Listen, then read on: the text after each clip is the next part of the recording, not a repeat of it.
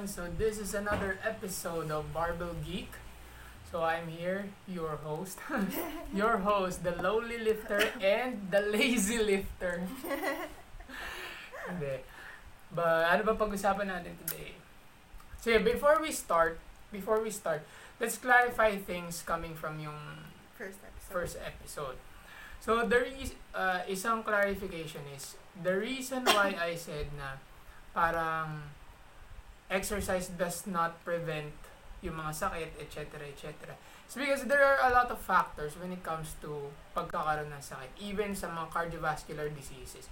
For example, even if you work out a lot, if you will live in a, parang 2 square meter by 2 square meter space, tapos may nagyoyosi doon, parang pugon, definitely, magkakasakit ka talaga sa lungs mo.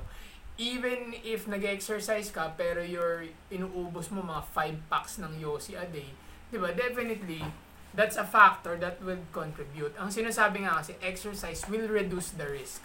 Assuming all other factors are constant. Diba? Parang ganun. So, pag sinabi kong all other factors are constant, wala kang ginagawa na nag-negate or nagdadagdag pa. Same lang yan. So, marami nga kasing factor. So, even if you exercise, kung diet mo naman, kain ka ng over calories, lampas pa sa in-exercise mo, then definitely, exercise will reduce the risk, but you will still have a problem. Agree? Yes. Ano masasabi mo doon? Wala, doon sa naalala ko pwede mo sabihin yung pangalan. Walang ganun. Naalala ko Wag ganun! Basta yung isa sa mga clients mo, kilala mo kung sino ka, na nag-workout siya, sa ganyan sabihin na, consistent naman akong nag-workout. Tapos, Stop! I will hold you there! I will stop you there. Pero ganun nga.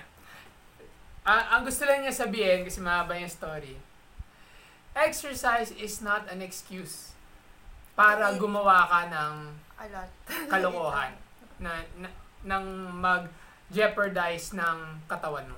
Diba? Hindi mo pwede sabihin na nag-exercise naman ako, so I'll be eating ganito every day. Diba? Hindi siya excuse. It will help yung katawan mo, pero it's not an excuse para gumawa ka ng something that negates yung effects ng exercise. Kasi there are a lot of things that could really have a big negative impact sa katawan mo na mahirapan yung exercise to negate that. Diba? Actually, yun ang problem di ba? Yun ang problem well, hindi naman problem talaga, pero most of the time ako nakikita ko ganun. Exercise, and then after mag-exercise, ice cream tayo.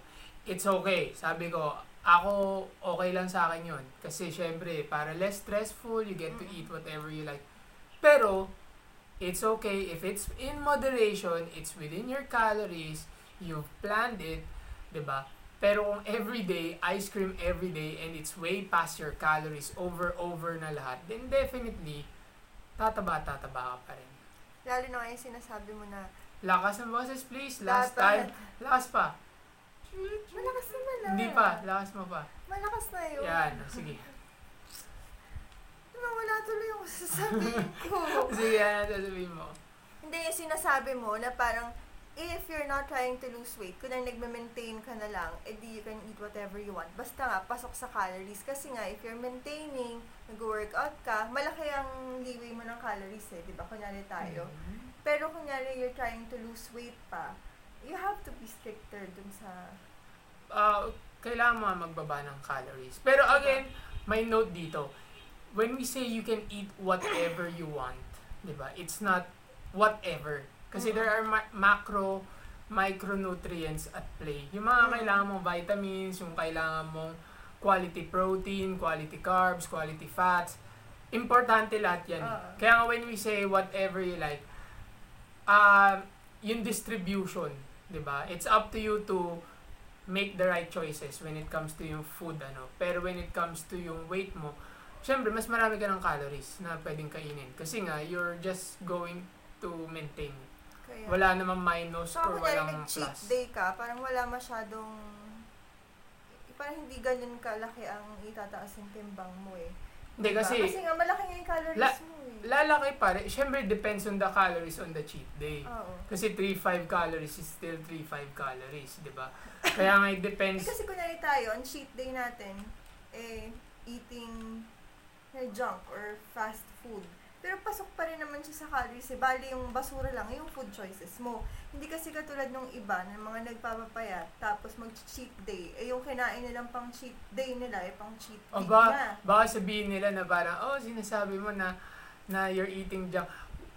It's not junk every day. It's not even junk the whole cheat day. Kaya, It's just parang we just have one bag of chips lang. tapos share kaming tatlo. Parang ganun. Diba? Okay. So, enough with the Punta na doon. stuck sa past, di ba? Let's move on to the new topic. So, today's topic would be the immune system. It's ano ba tawag? Ano ba ang English term? The fitting. Dahil dito sa nangyayari ngayon. Okay, so, health, yung kailangan natin palakasin yung health natin, and we need our immune system to fight off whatever sakit, di ba? Kasi especially nowadays, wag na natin banggitin yung sakit na yon, but parang as much as possible, ayaw natin mapunta sa malapit sa hospital kasi it increases the risk of getting an infection because of the infectious disease, di ba?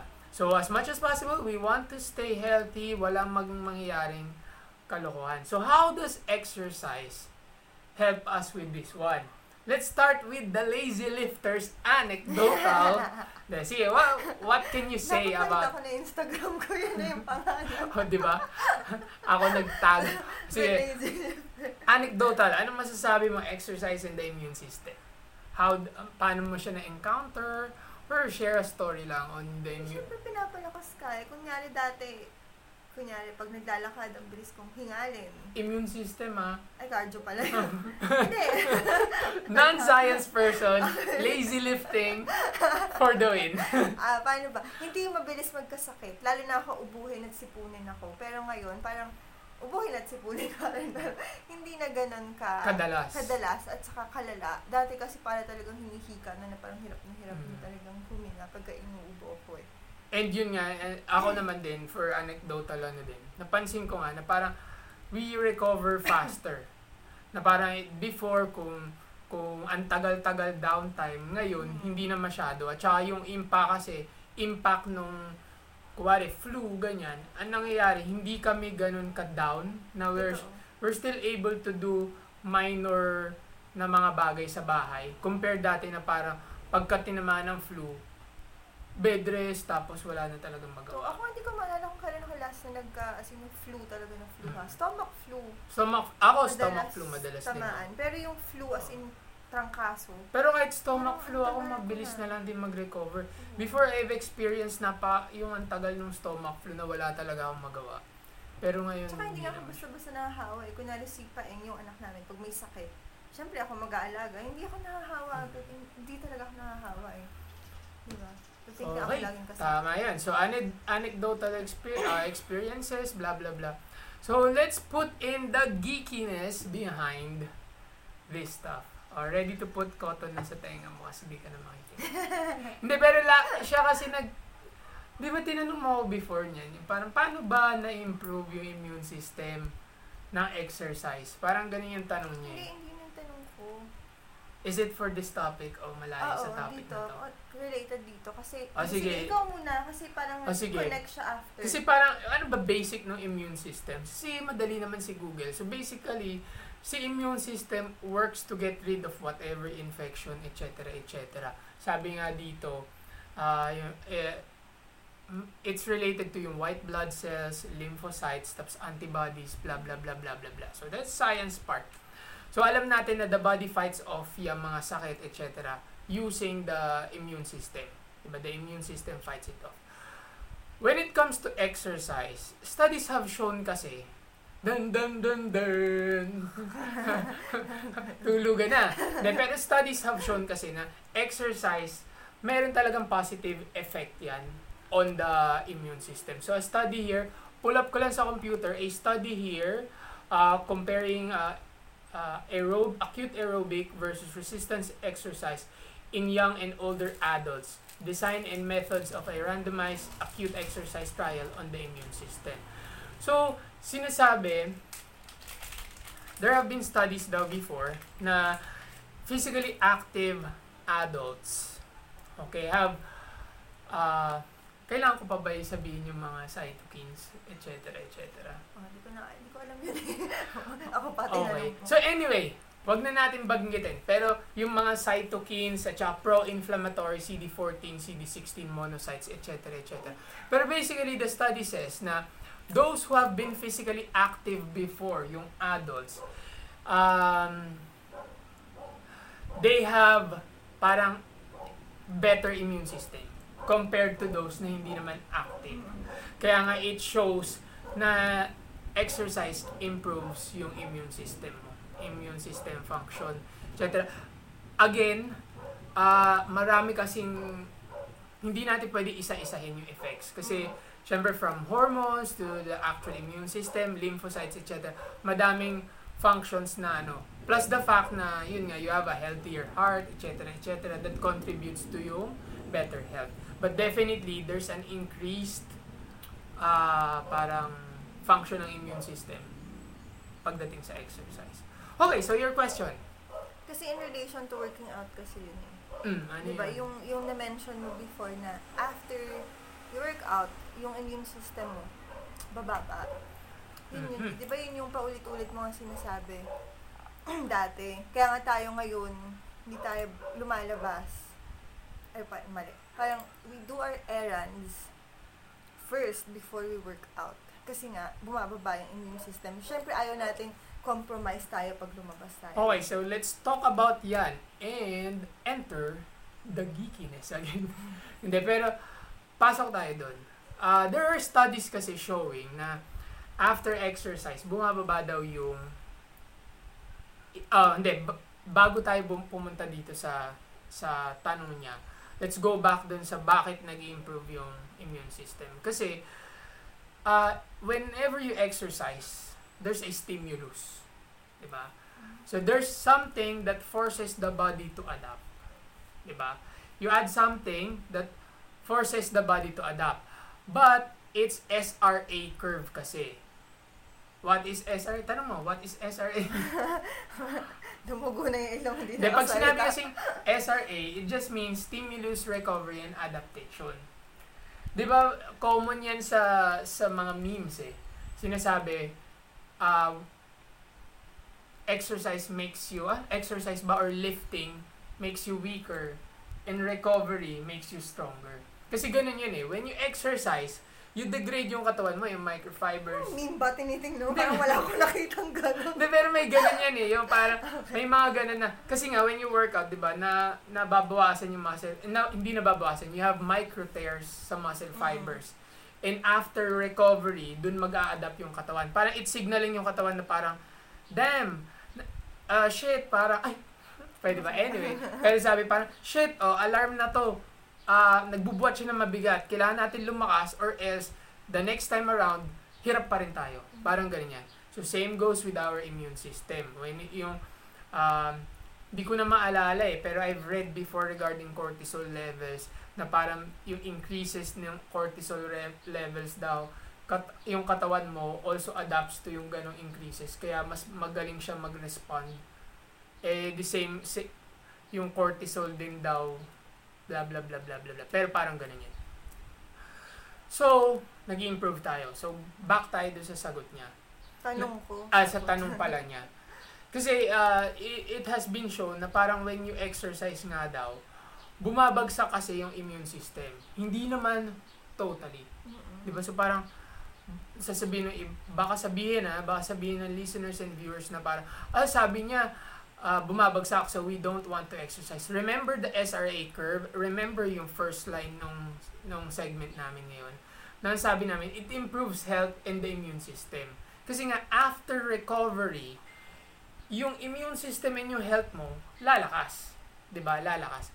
But, it's around 1 to 2 hours, hanggang 6 hours nga daw after exercise, bababa yung immune system until recovery.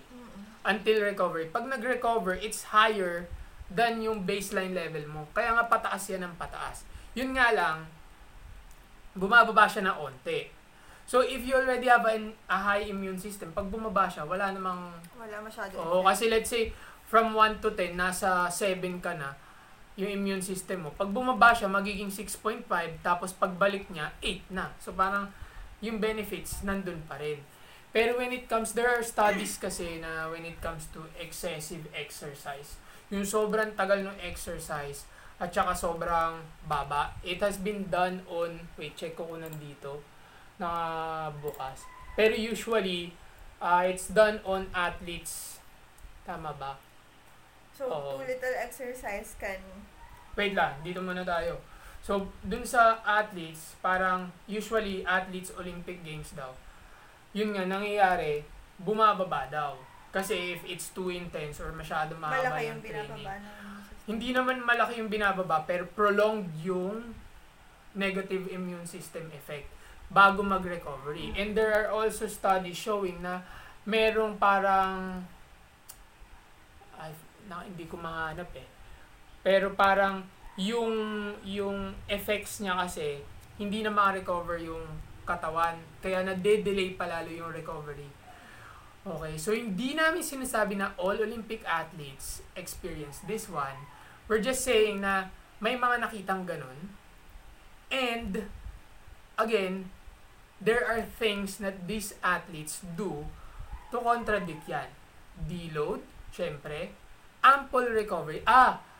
It's called non-functional overreaching. Kasi when it's functional overreaching, you push yourself, tapos the body can still recover, medyo mas matagal lang. Pero yung non-functional overreaching daw, again, correct me if I'm wrong, if you do have points, you can comment down below, message us, etc. etc. Yes. Pero yun nga, sabi nga, non-functional overreaching means hindi na maka-recover, negative na yung effects. Okay? This will force you to deload. Yun nga lang, it's not optimal kasi it will take longer sa pag-recover. So again, it's for too intense and too long of a duration na exercise. But most people will not encounter this kasi they don't push themselves hard enough. Pero if you're that kind of person who pushes yourself ng sobra, you might experience this.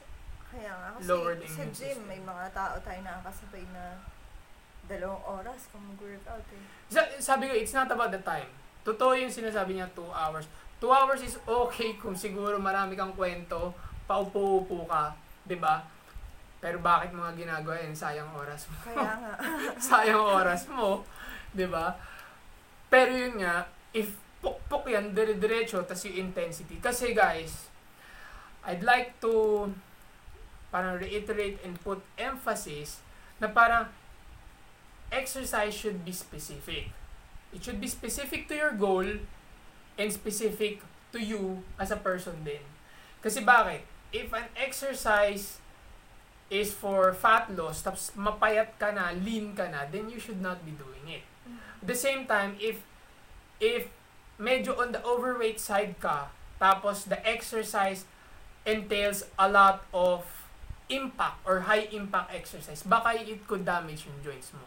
Same thing if you're doing exercise for your immune system. Tandaan nyo kasi some people train to compete.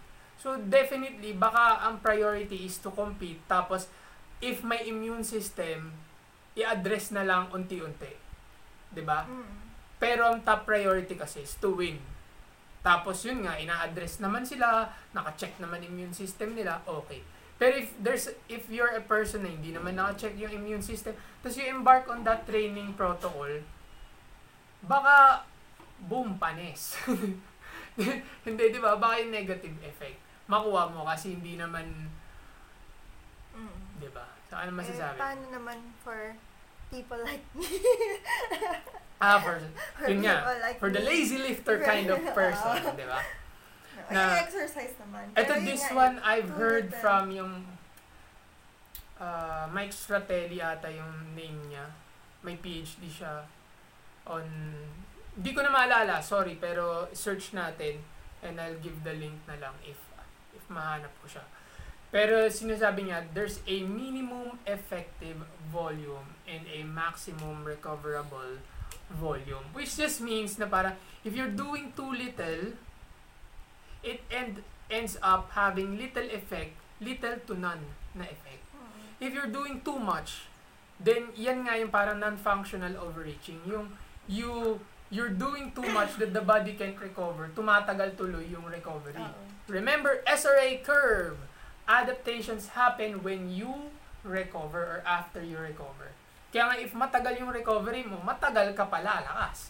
Diba? Kaya nga may optimal na exercise. It is designed, programs are designed with yan in mind, sets, reps, intensity, duration, etc. etc. Frequency, deloads, madaming factors yan. We will discuss that later on in the next few episodes. Naman too little kasi ikaw yung nagbibigay ng reps at sets na ginagawa. That's true. It's not too little, but the problem is the intensity. Yun na. Diba? Especially if wala tayong, before, diba, remember, yung, dati kasi nung mas consistent pa siya, may weight ako na piniprescribe sa kanya based on yung 1 RM niya. Kaya nga the intensity is also parang dictated. Tapos minor adjustments lang if hindi napuyat, medyo pagod sa buong araw because of chores. Ganyan. Pero, ngayon kasi, parang, dahil busy din ako, I allow her to choose whatever intensity yung. Okay, minsan, syempre, yung parang kaya pa niya, ang dapat niyang buhatin is, let's say, 50 pounds, gagawin niya, 35 lang bubuhatin niya, kasi di ako nakatingin. Or, onti lang yung reps na ginagawa ko. Tinadaya niya lahat. Hashtag, lowly lifter better than lazy lifter. Hindi, joke lang. Pero, yun nga. Pero yung sa akin kasi parang recovery, ang tagal ng recovery, pero kasi sa diet naman na yun kasi hindi nga ako makain. Oh, good point, di ba? Good point. When it comes to the immune system kasi, diet is also important. Kasi syempre, the studies have already shown na parang yun nga, carbs daw, when you take in carbs after exercise, it helps mitigate yung na-experience mo na pagbagsak ng immune system. Yung hindi naman bagsak, pag-decrease ng onti ng immune system. So, if you take in carbs after.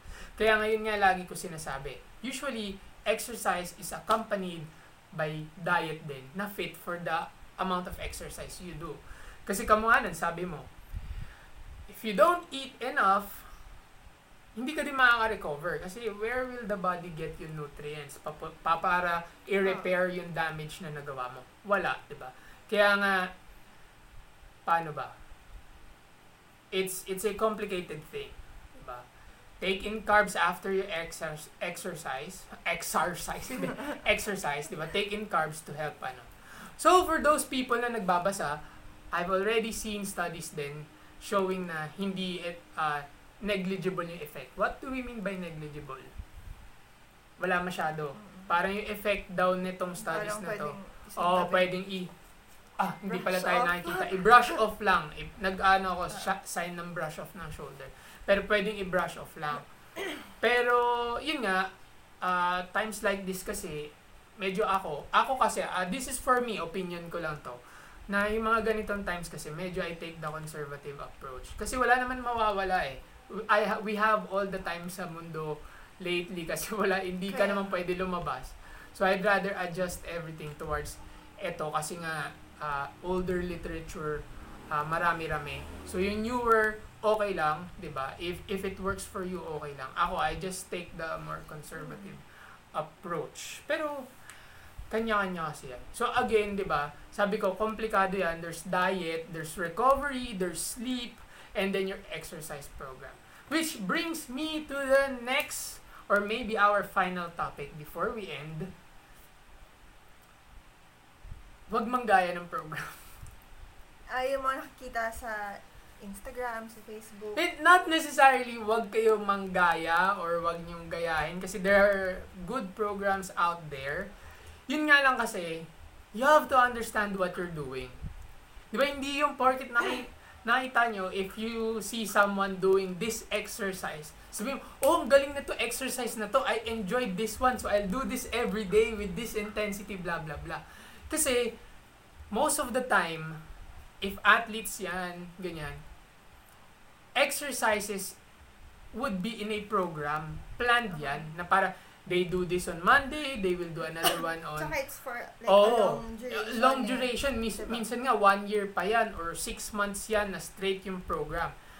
Na nagfi-fit din sa diet na para I'm doing this intensity because I'll be eating a lot during this ganyan-ganyan, I'll be eating these nutrients, blah blah blah, I will be sleeping, blah blah blah. Kaya nga if one thing does not fit dun sa program, then the effects will also not be the same. 'Di ba? Parang if let's say nakita nyo lang siya, pero you're not going to eat right. Wala ka halos kinakain. Tapos nagpupuyat ka. Tapos everyday mo gagawin, you will not be able to recover with dun sa intense na exercise. Totoo. Kasi nga, again guys, dapat madaming factors. 'Di ba? Kaya nga, in a way, book yan. Isang buong book yan at hindi lang yan yung introduction na page or yung summary. Bakit babasahin mo lang summary tapos sabihin mo, naintindihan mo na yung buong book? You have to read yung buo. Kaya nga, when you're working out, there are a lot of things to consider. Okay? If you know these things, okay yan. If you listen to your body, okay din yan. Pero, syempre, if may problem, then you could hire someone na nakakaintindi niyan. Yun. So, any other questions? My lazy... Diba? So, again, exercise has positive effects on the immune system. Too much exercise in terms of intensity and duration ends up having or prolonging the small negative effect of exercise sa immune system. And it also prolongs yung time when you can adapt and recover. Kaya nga, as much as possible, you want to stay within an intensity or a duration na kaya mong i-recover from. Okay? Hindi naman sinasabing huwag kayo mag-exercise. Oo. Kasi bababa. Hindi sinasabi, huwag kayong maging intense mag-exercise. Dapat light yan. I mean, kami intense kami mag-exercise before. Ako pala. Kasi, yun nga, may mga program before. Pero, last note. Kasi first note muna. Again. Ang tayo mo note. Hindi, kasi parang what you see on the internet or sa ibang mga tao, usually it's within a program na tinignan na for 6 months or even longer with diet and recovery. Kaya nga, you can't just do super intense exercise, isang klase lang every day without even thinking about yung long-term. Kaya nga, no, imagine mo, kunyari tayo nung nagbubuhat, nagbubuhat ako, tapos parang 3x3, tas heavy, araw-araw gagawin mo. Exactly. Pero imaginein mo na lang, you'll be lifting 1 RM every day. Kaya nga, Tapos, sabihin natin, Monday you'll be doing bench, Tuesday you'll also be doing bench, Wednesday bench din, tas lahat 1 RM. Hindi mangyayari yun. Kasi, even, exactly, if kuwari makita mo, di ba, nag-test kami ng 1 RM or 3 RM, it doesn't mean every day we're doing 3 RM and 1 RM. Kasi, madalas nga pupunta yan tayo sa gym to test lang. Oo, kasi nga diba? naka-program yan, naka-design yan, talagang pati yung diet mo dyan, iaayos mo. 'Di ba? Ganun yung style niyan. 'Di ba? Yun. Tapos next, don't use then ito not to work out intensely. Baka naman kasi sabihin nyo, I don't want to work out kasi it will negative effects yung immune system. 'Di ba? Hindi ganun yun, 'di ba? Hindi negative effect. Remember, to work out within something recoverable. If let's say parang, kasi mahirap naman, hindi ko naman kayo train or hindi naman ano. Pero let's say, you're having a hard time recovering. Ibig sabihin parang, bagsak na yung katawan mo. Maybe you're doing too much na intensity. 'Di ba? And the intensity is different for each person. Remember, SRA curve. Pagka nag-adapt ka na, you will be stronger, healthier, etc. Kaya nga, if a person has been working out for a long time already, 'di ba? Baka kasi yung intensity niya mataas na. Kasi nga malakas na siya. Maybe that 200 pounds na binuhat niya is not that intense para sa kanya. Pero baka para sa beginner, intense yun. So again, listen to your body. work out, but not too much na you're not going to be able to recover. Okay?